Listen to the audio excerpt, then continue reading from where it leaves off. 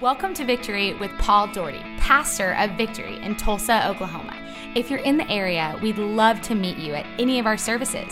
Saturday night at 5 p.m. and Sundays at 8:30, 9, and 11 a.m.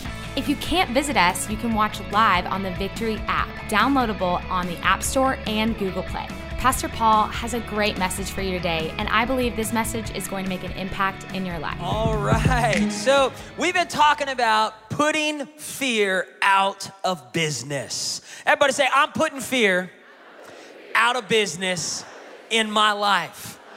If fear was a business, if it was a company, it would be the wealthiest business in the world. More people spend more money out of fear-based decisions than anything else. Fear drives people to spend money, to buy things, to do things, to try and settle those fears down, those worries down in their mind, whether it's, beefing up security or increasing things to try to keep up with other people, or that fear of failing, that fear of coming up short.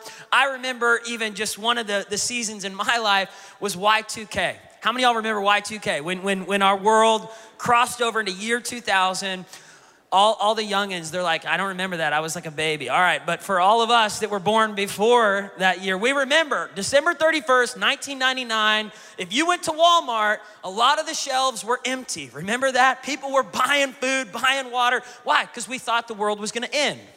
On January 1st, year 2000, the internet was gonna crash, and it was all gonna go away. And so we had to buy enough food so that way once the world ended, we could have food after the world was over. And I don't even understand the logic behind it, right?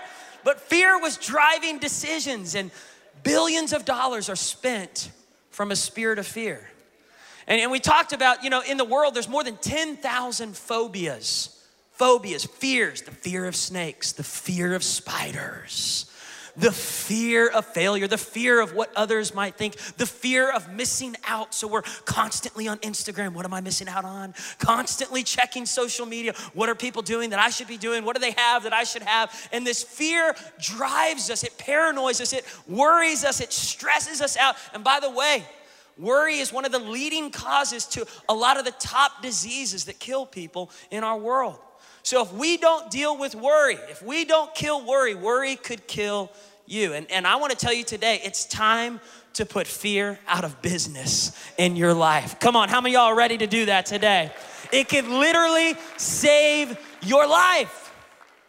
We talked about some of the biggest fears in the world, but one of the fears that ranks in the top 5 every year, and I looked back on several of the, surveys that have been done on what people are most afraid of, not just in America, but all over the world. And one of the biggest universal fears out there is the fear of lack, the fear of running out.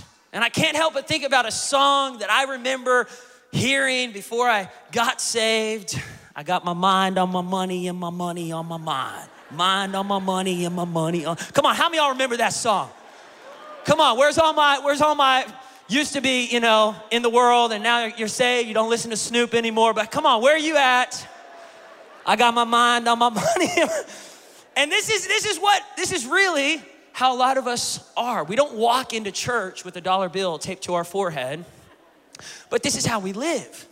Money is constantly on our mind. How am I gonna pay for what I need and what I want? And the church just wants my money, and God's trying to rob me, and pastors talk about money. I picked the wrong Sunday to come to church. Snap, he's talking about money. Okay. But money is it's a constant worry in our world. It is. And Jesus had a lot to say about money. In fact, half of the parables that Jesus shared had to do with money. And when pastors or churches don't talk about it, they're robbing you of the teachings of Jesus that are trying to set you up to prosper. God does not want you to be broke. God did not put you on this earth to live as a broken financial person. He put you on this earth to prosper, to be a blessing to the world and to those around you. That's a good place to say amen. You say, Paul, I don't know about that. Yeah, well, really, from Genesis to Revelation, the whole story, even when the first man, the first woman were created, Adam and Eve, God said, take dominion, prosper. You're in charge of this planet. You're in charge of these vegetables, these plants, these animals. This is yours to take dominion and prosper. That was God's plan all along. But what happened? Man had a hard time trusting in God. There was a fear of lack even from Genesis 3. From the beginning, the whisper of the serpent in the ears of Eve was, maybe God's holding something back from you. Maybe what God told you isn't enough. You need more. You are lacking something to make you happy. And so the fear of lack was probably one of the first fears that entered into the world. This fear of, I don't have enough to be happy.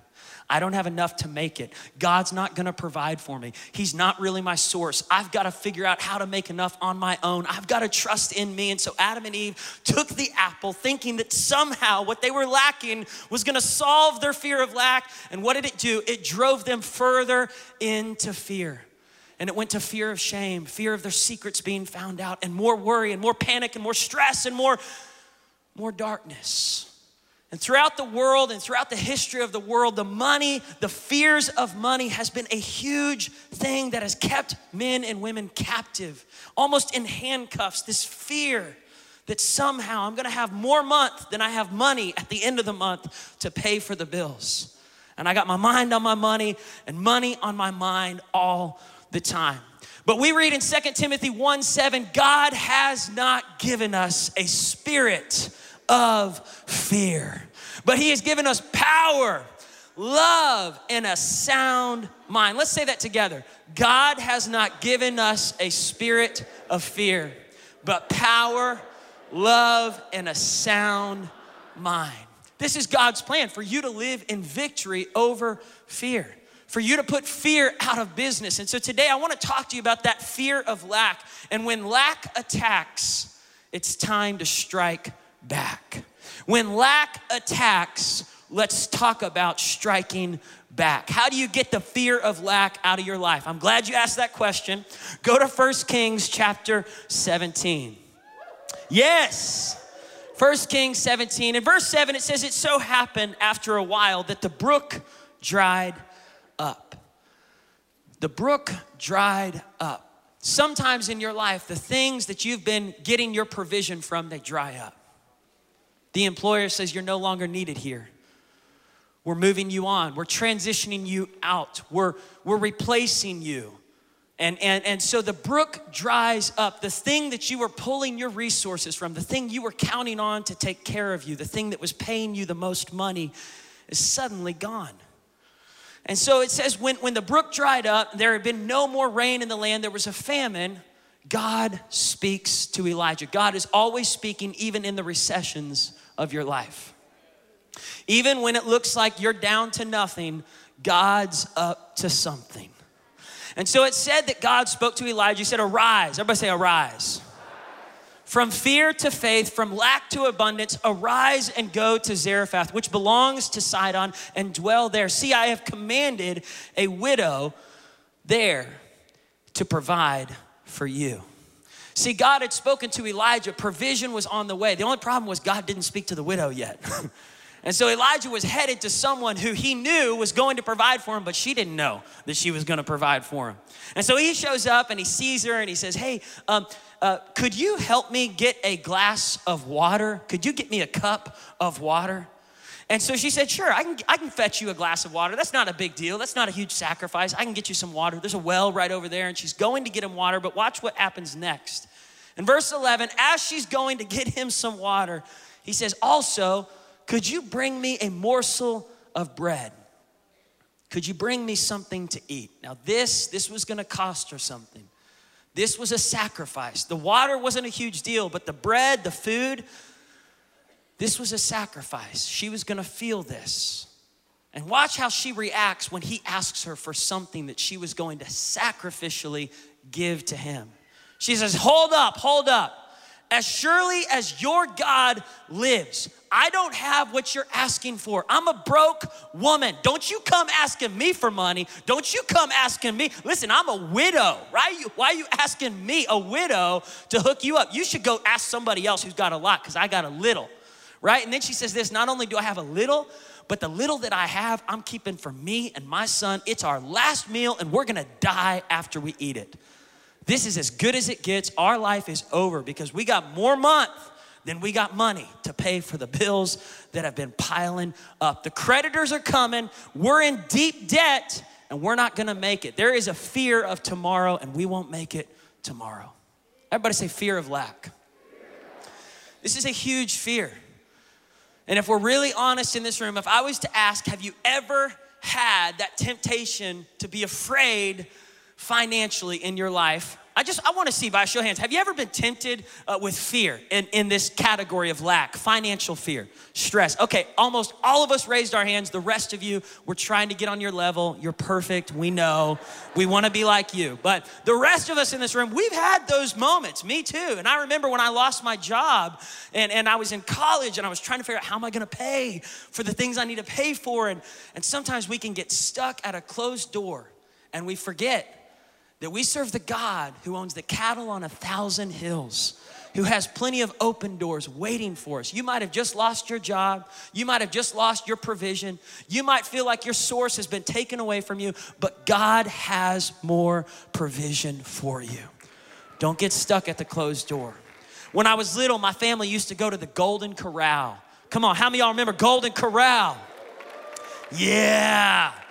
And man, when we go to Golden Corral or Western Sizzlin or, Pizza Hut buffet, but Golden Corral especially, we would go there and I would go up to the buffet and I'd just start grabbing stuff. Pizza, nachos, chicken, because they got a little bit of everything. Tacos, some pork over here and some ribs and corn and mashed potatoes and mac and cheese and, green beans to make mommy happy. And then I get some apple pie, some ice cream. I was just stacking my plate like a foot tall. And I bring it back to the table.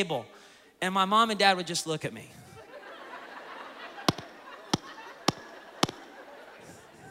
Paul, why have you stacked your plate so high? Dad, I'm afraid they're gonna run out.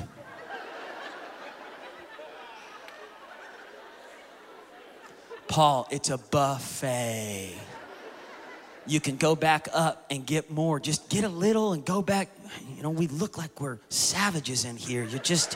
My parents were embarrassed with me. I did not look like a civilized child. I looked like Mowgli out of Jungle Book, just eating food. And my dad was like, Paul, just, it's a buffet. Dad, I'm afraid that, there's not gonna be any more pizza and it's the chicken, the fried chicken. There's only a few more legs left. I gotta get the chicken legs and that was the bottom of the mac and cheese bowl. I was scraping and there's not gonna be any more. They're gonna bring out more. How do you know? And this is what my dad would tell me. I know this is funny to you, but this is spiritual right here. He would say, because they have a limitless supply. They have a limitless supply. And once I realized that Golden Corral had a limitless supply, it changed the way I approached the buffet. And can I tell you, we serve a God who's greater than the Golden Corral, who's greater than any buffet you've eaten at, and he has a limitless supply. What does that mean? That means there's no limit to what God can do for you financially. There's no limit. If you've ever been stressed financially, strapped, tight, afraid that you aren't gonna make it, you need to remind yourself that God owns it all. He has unlimited resources and provision. And when there's a recession here on earth, there's not a recession in heaven. And you can tap into the storehouse of God. Elijah was trying to set this woman free. Here she was thinking God was trying to rob her, and yet God was actually setting her up to prosper with a limitless supply. Watch what Elijah says to her when she says, I can't do it. I can't do it. I can't give you anything. I got nothing to give. Elijah says to her, don't be afraid. Do not fear. Everybody just say that, do not fear.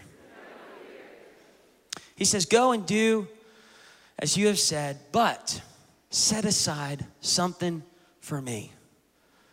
And afterward, make some for yourself and your son. For thus says the Lord God of Israel, the bin of flour shall not be used up. In other words, there's gonna be an unlimited supply in your life. And he says, nor shall the jar of oil run dry until the Lord sends rain on the earth. In other words, if you'll honor God with the first fruits of what you have, God will take care of your worries of lack. I don't know what you're worried about this morning. Maybe you came in with not a worry in the world, or maybe you came in with 1,000 worries.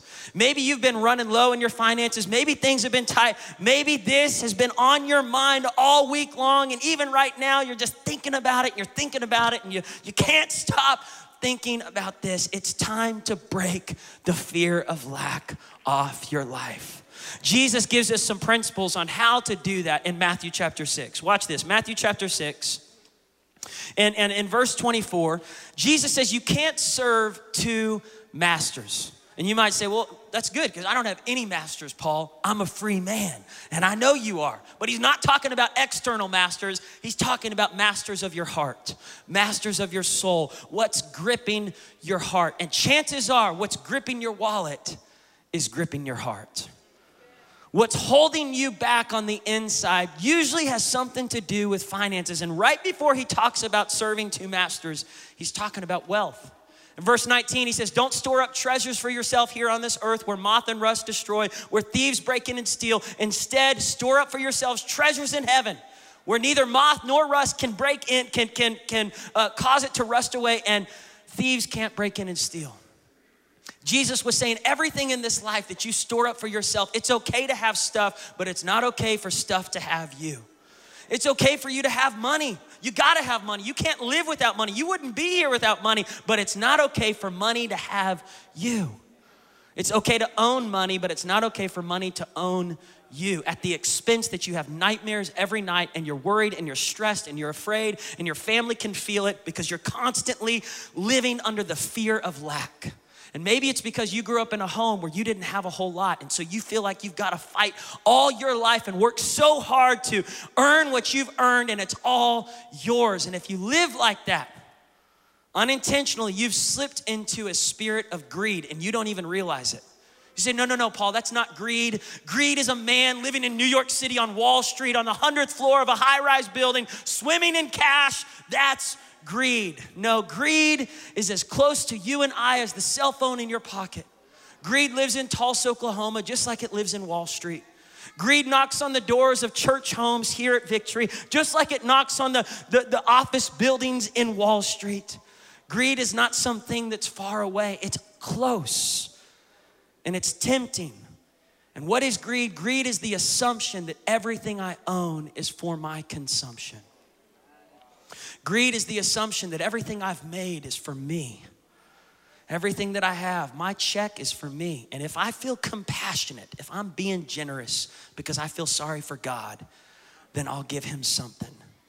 Because I feel sorry for the church and I think maybe they need some help, I'll give them a little something. If I'm feeling nice, because I'm a nice guy. You're so nice, but you're so wrong. Now, if you're not a Christian, this is not, like, you don't have to do this unless you just are ready to set your life on fire for God and prosper. But if you are a Christian, this isn't a suggestion.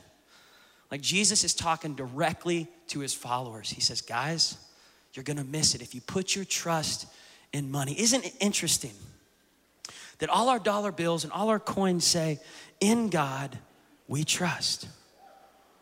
And yet, the majority of our nation trust more in the dollar bills and the coins than we do in that word God. We've made this our God. And there's this idolatry. It sits on the throne of your heart. Your biggest fears spring from what's sitting on the throne of your heart. The fear that's being stirred up inside you is because something has become an idol in your life, whatever it is. And it may not be money. The fear of lack is not just money. It can be anything. I've faced the fear of lack even at times feeling like I'm not good enough. I don't have enough, that I'm not enough, that somehow I'm running short, that when I get up to preach and there's these feelings I got to overcome of the fear of not being enough.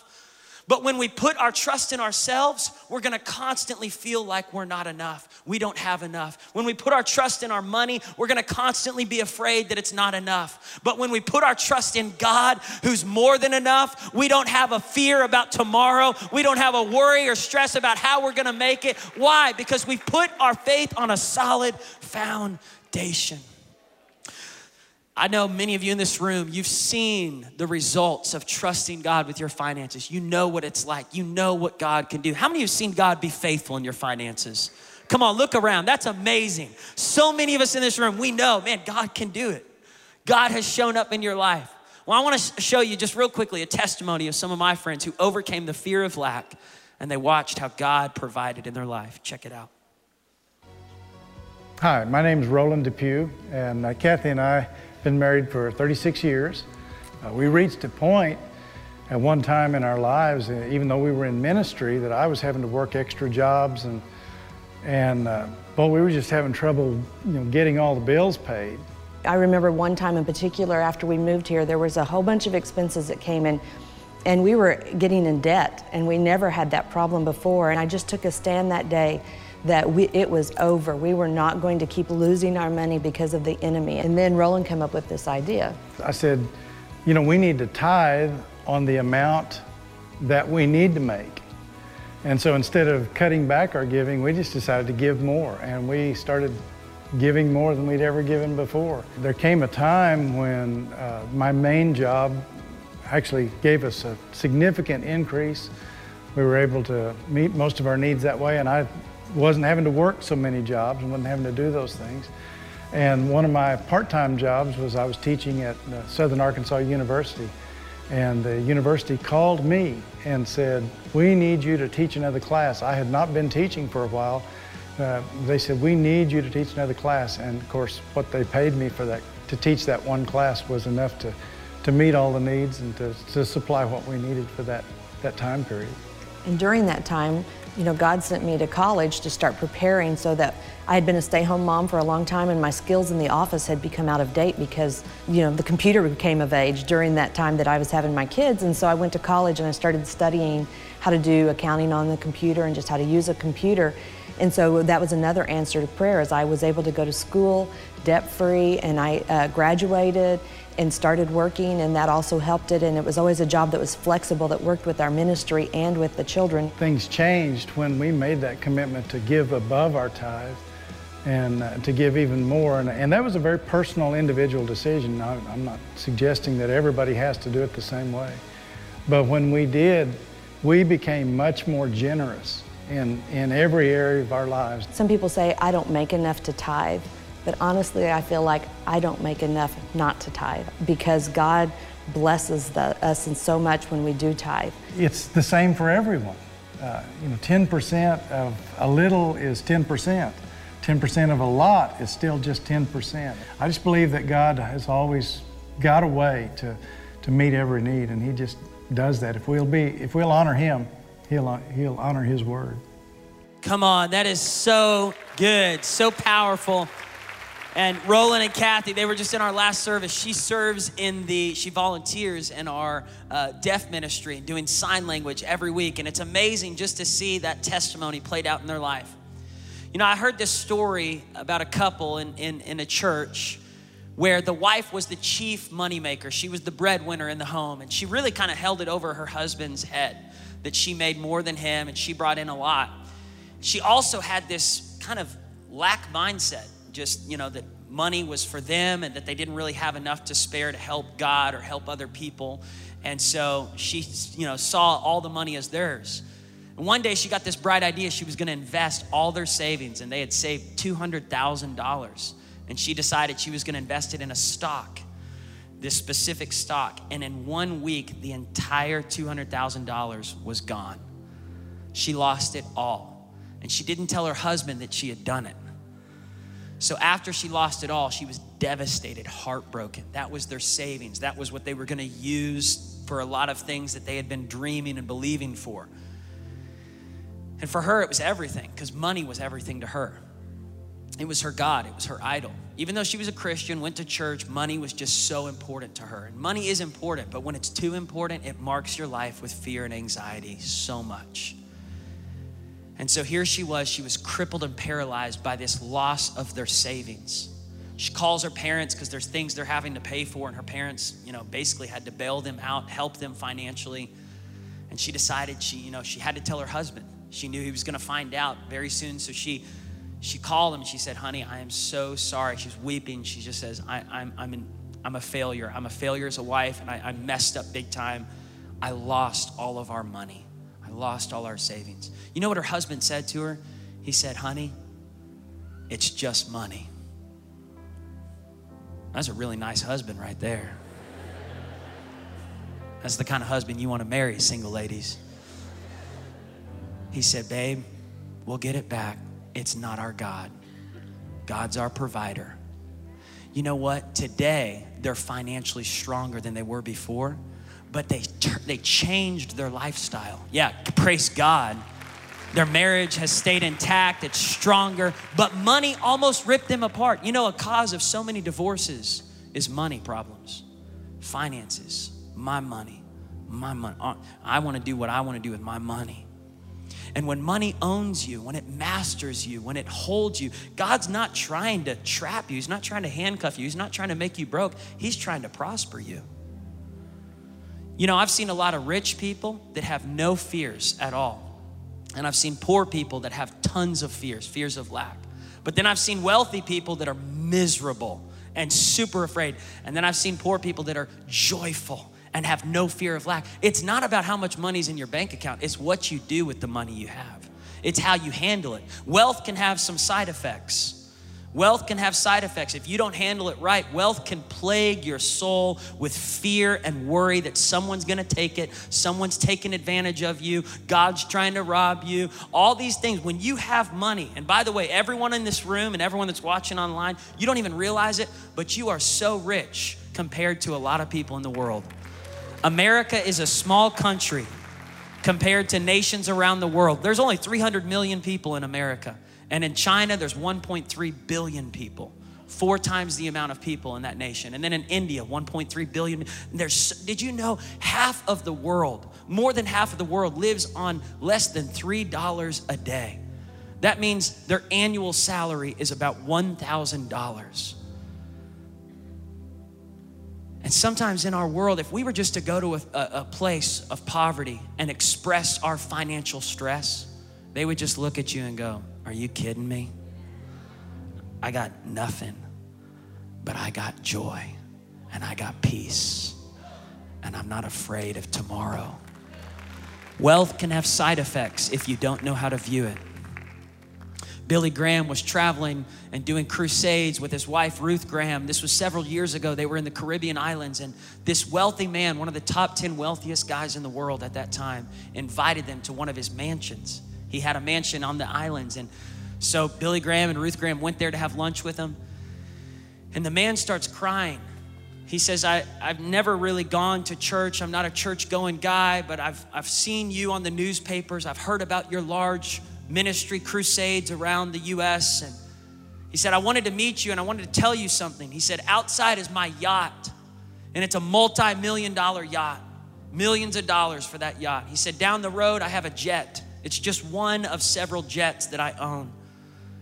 He said, I have mansions all over the world and some of the nicest places in the world, but he said, I am as miserable as HE double hockey sticks. He said, I am a miserable man. He said, my money has not solved any of my problems. And he said, and I'm stressed. I'm stressed and I'm worried that someone's gonna steal it. And so Billy and Ruth, they prayed for that man and they talked to him about what I'm sharing with you today.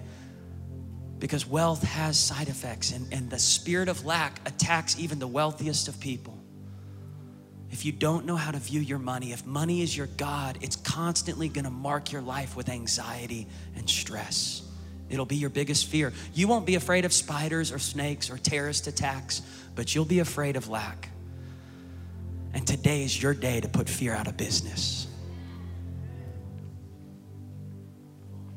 On that same trip, they went down the street and they found this older gentleman who had been living on the Caribbean islands for several years. He was a missionary. And he worked 2 or 3 part-time jobs to be able to stay there and minister to the people. And he lived in a really small hut. He was so joyful. And he said, I don't have hardly any money, but I'm the happiest man on the island. And Billy turned to his wife and he said, which one do you think is richer? Which one do you think is richer? You tell me, because money doesn't solve your problems.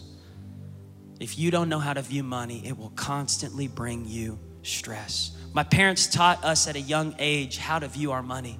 And people that are mastered by the fear of lack, they have an upside down way of living and bringing in their finances. Here's how they prioritize their life. Number one, it's to live. It's to spend all their money. If we could show that, it's to spend when money comes in, I gotta spend it on me first. It's what can I take care of me first. Secondly, it's gotta save for me. So me first and me second, I gotta save for me. And last, whatever I have left is gonna go to charity. If I'm feeling generous, I'll give whatever's at the bottom of the bucket, I'll give it to God. And this is how a lot of people live that are mastered by the fear of lack. It's me first, me second, gotta save for me. And then lastly, I'll give something to God. If I'm feeling generous, if church is nice and I get the emotional feelings, I might give God something. And it masters you. But Jesus teaches us to turn it upside down. The kingdom of God, the key to prosperity is not by hoarding it to yourself. The world of the generous gets larger and larger. Proverbs 11:24, the wisest man in the world says, the world of the generous only gets bigger, but the world of the stingy, if you keep it to yourself, it gets smaller and smaller. So Jesus teaches us to turn it upside down. And this is what my parents taught me. This is what mentors like Andy Stanley and other people in my life, Jensen Franklin, have taught. And as a kid, I've learned the key. Even as a young boy, when I would mow lawns or bag leaves, it was give first. My dad would give us a $5 bill and he'd say, what are you gonna do with it? And I'd say, I'm gonna keep it. It's mine. I'm putting it in my pocket. My dad would say, pull it back out. Okay. He'd say, who gave it to you? You did, Dad. No. Who gave it to you? You did, Dad. No, I was just the vessel. God used me to get it to you. I'm just a vessel. My dad didn't view anything as his own. My mom and dad, they viewed everything they had as if it was God's and that they were just vessels. And you know what? I've never seen them lack a day in their life. Have we gone through tight times? Have we lost a lot of things over the years? Yeah. Things that were so valuable to me at one time. I remember for Christmas, I got a robot from Walmart. It was a cool little robot. It was, like $40, and it wasn't like an actual human robot. It was just a small little robot. And Gran bought it for me, and it was so valuable to me. But did you know just 5-6 years later, it ended up in a garage sale? And it sold for like 25 cents. I'm sorry, Gran. But I've kept a lot of other gifts that she's given me. But this is what happens. When you keep stuff to yourself and you think it's all, at the end of your life, everything ends up in garage sales anyways. The greatest investment we can make with our money is not on us, it's on God's kingdom. And so when we get a 5, my dad would say, okay, 10%, Paul. This was a tithe. This is what the word of God teaches, not the commandments of Moses. It came before Moses. It started with Abraham in Genesis 12, a tithe to God. This wasn't under the law. Jesus talked about it in the New Testament, not as a law that was legalistic, but as a starting point of trusting God with your finances. And so 10% of a 5 was what? Math question. 50 cents. So my dad would say, put 50 cents in the giving jar. All right, now, how do you break the fear of lack? Put 50 cents towards saving. Before you go and spend everything, go ahead and put some. This is gonna go up and down. This is gonna help you on rainy days. This is the 80%. This is what you live on. This is to pay your bills. This is to take care of the things you want. But this is the greatest investment you can make with your finances. At a young age, me, John, Sarah, and Ruthie, we learned the mastery of our money. Instead of being strapped by the fear of lack, we were learning how to trust God in our finances, right? And this is something, parents, you can teach your children. You say, why would I want to teach them that? Why would I want to teach them how to be generous? I want to teach them how to keep it all to themselves. No, you don't, because one day it's going to come back to bite you. It's going to come back to bite you. You say, well, Paul, it's my money. It's their money. If you live like that, not only are you robbing God, you're robbing yourself. And you're gonna constantly live in the fear of lack, that you won't have enough. But man, something happens when you dethrone that idolatry of money. You just pull it off the throne. You say, money, you don't own me. Money, you don't own me. Money, you don't own me. Money, you don't own me. You don't own me. I'm not living under the fear of lack any longer. Something happens. It breaks you free. And God wants to do that for you today. I love how Elijah finishes the story as she trusted God. Once that woman that Elijah was talking to, as she trusted God and helped in that situation, something happened in her life. She had a limitless supply. Malachi 3 says, bring the tithe into the storehouse. Trust me in this. Test me in this. Watch what God will do. Something happens when you stop trusting in money as your God and you start trusting in God. God starts filling this tank up. God starts filling this tank up. You cannot outgive God. You cannot do it. And I know you get this, but I feel in my heart just to share one last story with you. And before I do, let me just finish the last part of Jesus' teaching on money. In Matthew 6, he says, don't worry about tomorrow, what you will wear, what you will eat, what you will drink. Is not life more important than food? Isn't the body more important than clothing? Look at the birds of the air, he says. God takes care of the birds. Aren't you more valuable than them? He says, don't worry about your life. Don't worry about tomorrow. Look at the lilies in the fields. God clothes them. God knows what you need. The pagans, they seek and they search. And who are the pagans? It's the people that don't believe there's a God. They don't believe there is anything after this life. So everything is for this life. It's all for right now. And there's no point to leave a legacy. And there's no point to be remembered as a generous person. And there's nothing that we should give towards because there's no eternity. That's what pagans think, that money's all for right now for them. But God says, don't live like that, because they don't realize that there is an afterlife. There's something beyond this earth. And so Jesus says, here's how you break fear of lack. Here's how you put the fear of lack out of business in your life. When lack attacks, strike back by seeking first the kingdom of God and his righteousness. And everything that you're lacking, everything you don't have, God's gonna take care of your needs. Come on, Jesus, that's powerful.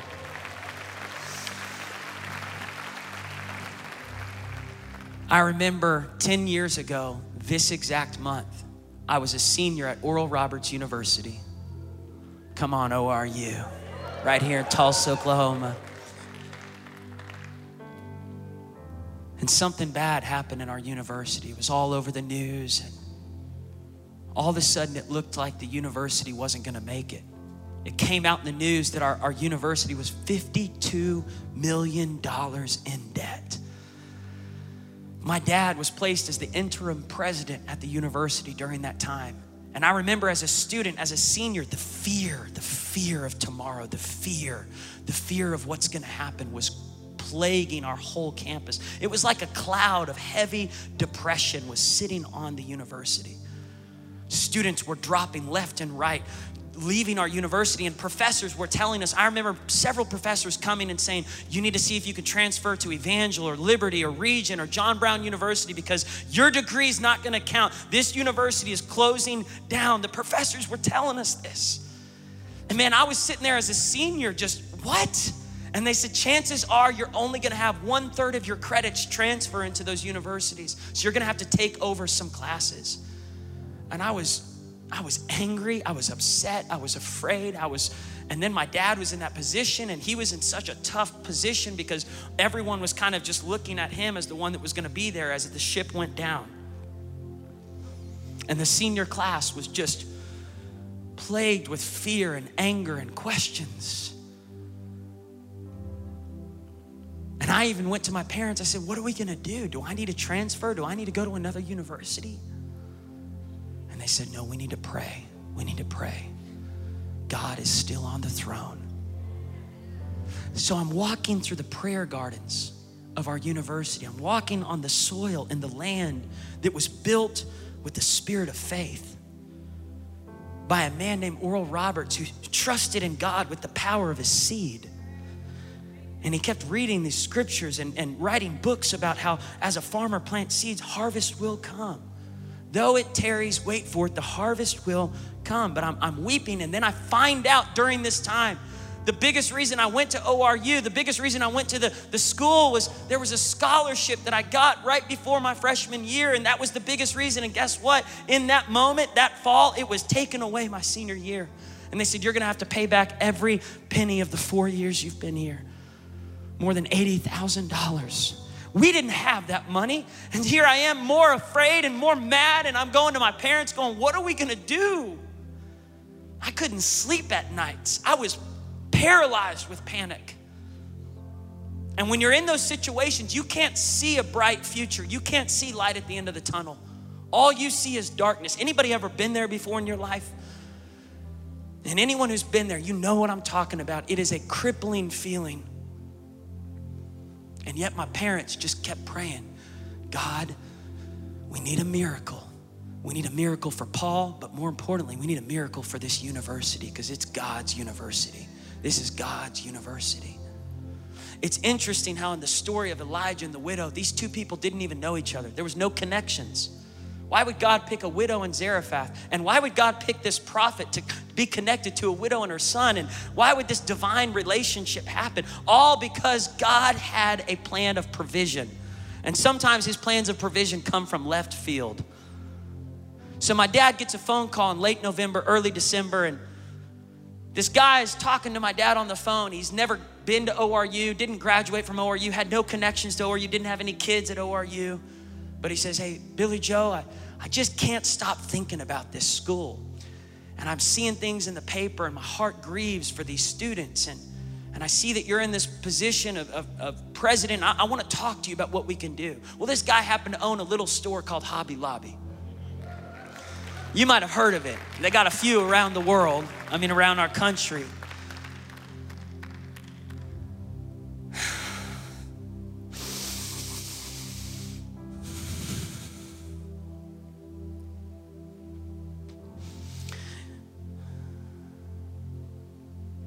Until you've been at a place of extreme lack, you'll never know how amazing God's provision is. But for those of you that have, you know what I'm talking about. And for those of you in this room that you're still trusting in your money, I warn you, you're headed for a crash. I know you're rich. I know you got everything you need and you think your money made it all happen. But if you don't put God first, at some point, you're gonna come to the bottom of the barrel and you're gonna need God's help because you'll turn left and you'll turn right. You'll look all around and no one can fix your money problems like God can. He is Jehovah Jireh. And when you call on God, God will show up. He will because he loves you and he's faithful. Even when you're faithless, he's faithful. That's how good he is. But if you know you're gonna need God's help at some point down the road, why not start today? Why not invite God into your finances right now? So David Green comes and he says, I got something for the school. And he brings this check, $70 million from Mark Green and David Green. 70 million, paid off all the debt at ORU and then some. And today, 10 years later, ORU is doing better than it's ever done before. It's healthier financially than it's ever been. And it's an amazing university.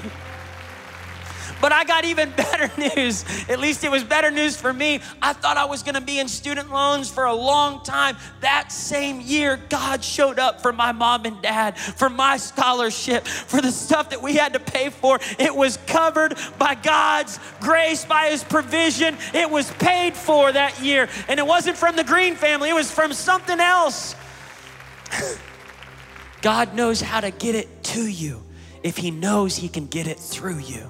You say, how do I tap into that unlimited buffet of God's provision? I'm telling you, the medicine is painful if money is your God. The answer is painful if money sits on the throne of your heart. But if you can dethrone it and say, you know what, money doesn't own me. It's not gonna grip my life anymore. It's not gonna stir up fear like it has in the past. I'm gonna start giving to God a tithe. And I'm gonna stop acting like God doesn't own my money. I'm gonna stop acting greedy. I'm gonna start trusting in him. During that time, our family kept giving, even when we were going through lack. as the university looked like it was closing down, we kept giving. Why? Because there's power in your seed. Even during the desert seasons, even in the dark season, there's power in your seed when you know who your source is, and God will provide all your needs according to his riches and glory in Christ Jesus. So right now, here's what we're gonna do. We're just gonna give to God. And today, I dare you to trust him. I dare you to take God at his word. I dare you to just lean in and say, I'm gonna give God a percentage of my income. What if you started today? What if you started today and you say, Paul, I can't do 10%, but I could do maybe 2%. Well, it's gonna be hard for you to even feel 2%. What if you did 5%? What if you just started somewhere? Give God something to work with. In every miracle in the Bible, God used people in the miracles. God used what was in man's hand, what was in the widow's hand. Use what you have to trust God. Work hard, be a good steward, but trust God for the increase in the harvest.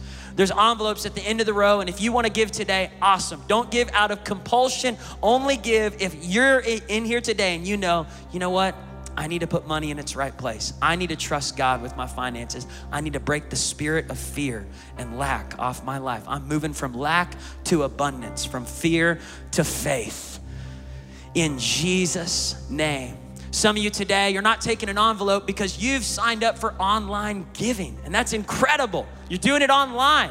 So you're like, Paul, I'm already doing this. I've not just taught my kids this, but when I get a check, when it comes in, the top of my increase goes to God first. Then I put some away for savings, and then I use the rest to live on.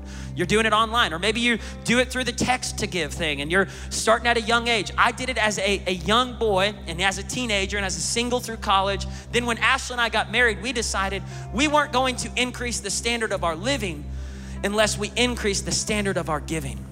And so instead of increasing our standard of living, we started increasing our giving. We started making giving goals. Instead of money goals of how much we wanted to get, we started making goals of how much we wanted to give. And every year we've gotten stronger and stronger. So I asked Ashley 2 weeks ago, because I was thinking, where are we at? How are we doing on our goal? We set a big goal this year above our tithe that we wanted to sow towards. And I would never preach on a message that I'm not living out or applying in my own life. So Ashley and I, we set goals. I said, how are we doing, honey? So she checked our statements. She's going on our giving records. We have already surpassed our goal, and we still got 3 months left. That excites me that we can give more before the year is over than we've ever given before. And I don't say that to brag. I say that to say, guys, as your pastor, this isn't even about victory. In fact, today, you don't even have to give to this church, but I just encourage you, give to some church. Give to the kingdom of God. You say, why should I do it? Number one, it'll break the idolatry of money off your life and the fear of lack. But number two, there is a blessing connected to God's kingdom that you can't get by holding on to something. The world of the generous gets larger and larger and larger and larger. And when I look across the street at ORU and I look at this campus here and the room you're sitting in, it's because people like you and I decided, I'm gonna trust God with my finances, and I'm gonna help build the kingdom of God in Tulsa and beyond. And because of your generosity, we've been able to help a lot of people, especially in these last few months with hurricane relief down in Texas. Thousands of people have been helped because of your generosity. We've been helping churches down there, ministries down there, getting people cleared out of all the storm damage. Down in Florida, we've been able to bring food and all the resources that they've needed. Thousands of dollars have been sent to Puerto Rico, the people that were affected by the hurricanes in Puerto Rico, and then to Mexico, where the earthquake was in Mexico. Your finances go further through the kingdom of God than they could go just on your own. I'm telling you, there's power when we get connected to God's kingdom and his storehouse. Lord, I pray for every person in this room. And I pray, God, that today the spirit of lack is broken off of this church, off of every person that has decided to follow you. And I thank you, God, you're moving us from fear to faith, from lack to being a blessing for you, God. Lord, we know that if you can get it through us, you will get it to us so that we can be a blessing to those that are less fortunate, so that we can help those that are in need, God, so that we can help those that are hurting. And God, I pray that we would live with a generous soul. God, I thank you, Lord, that you're faithful. You're providing seed to the sower. And I thank you for every person in this room that needs a breakthrough, God, that as they're releasing their faith, their seed today, that today is a new day in their life, in their journey of faith, that fear is losing its grip on their finances in Jesus' name. Let's worship God today as we give.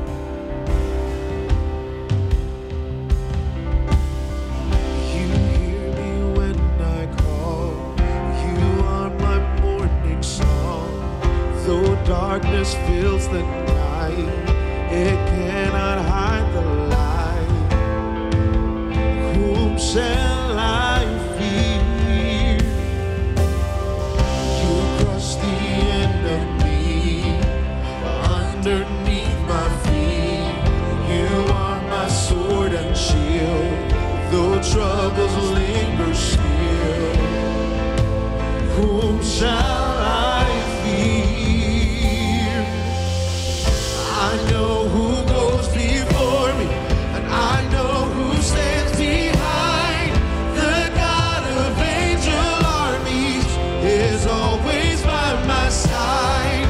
The one who reigns forever, he is a friend of mine. The God of angel armies is always by my side. Oh,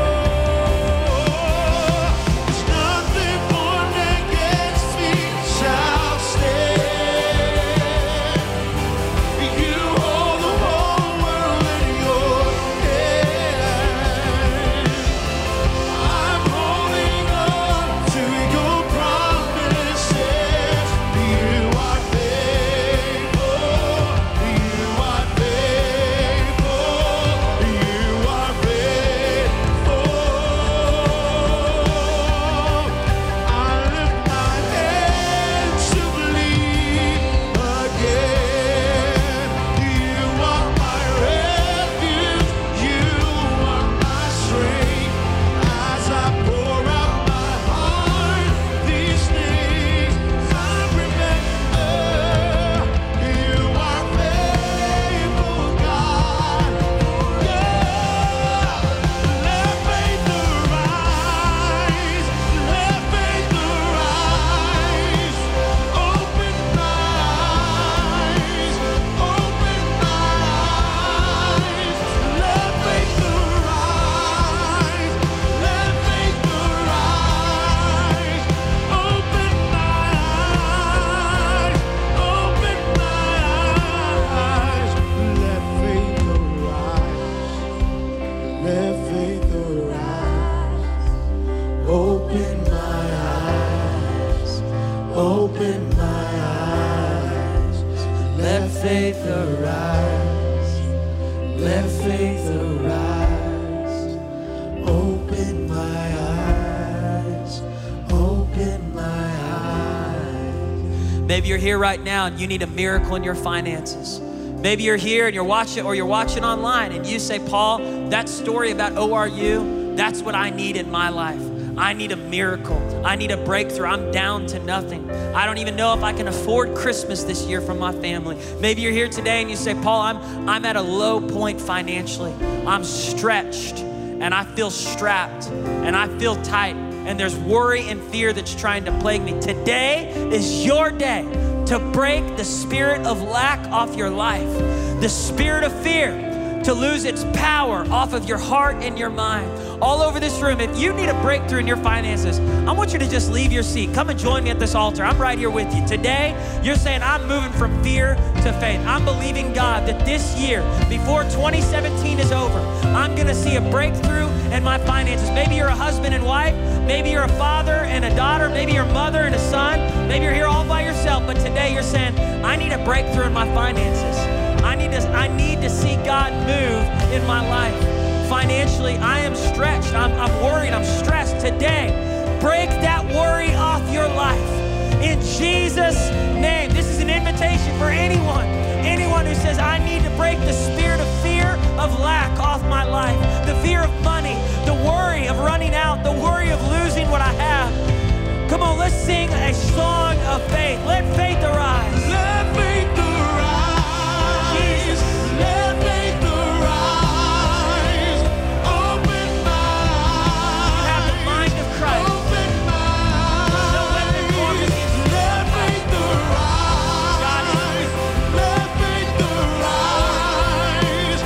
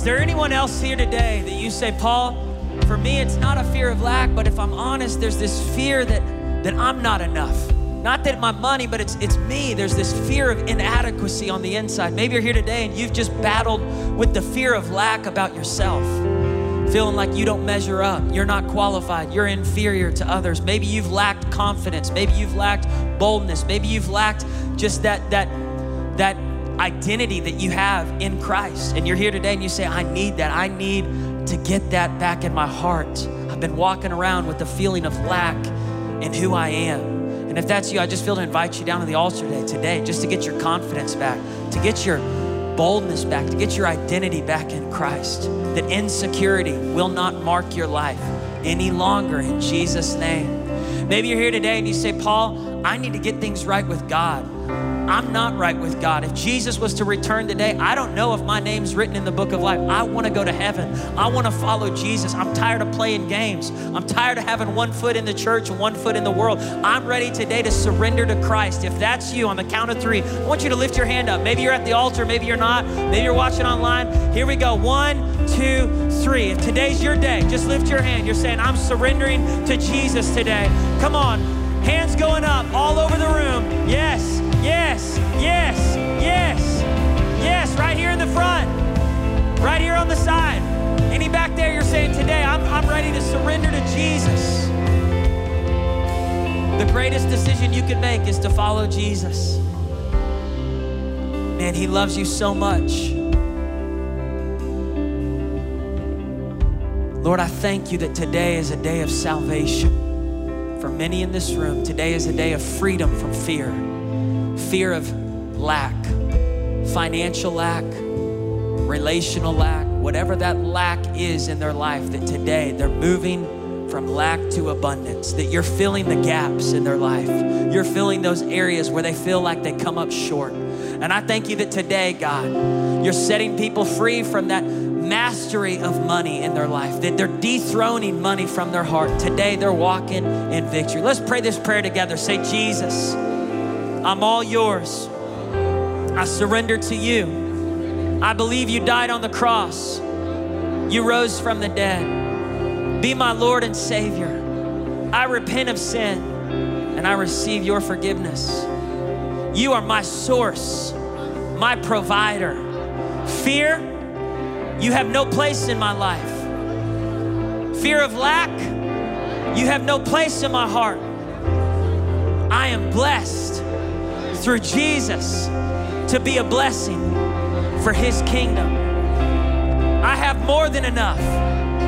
I am more than enough. Through Christ who strengthens me, my source, my provider. I'm all yours, God. And all I have is yours. Use me for your glory. In Jesus' name, amen and amen. Come on, today's a new day in your heart, in your life. I love you. Thank you for listening to Victory with Paul Daugherty. If you're in the area, we'd love to meet you at any of our services. Saturday night at 5 p.m. and Sundays at 8:30, 9, and 11 a.m. If you can't visit us, you can watch live on the Victory app, downloadable on the App Store and Google Play. Remember, your best days are right in front of you.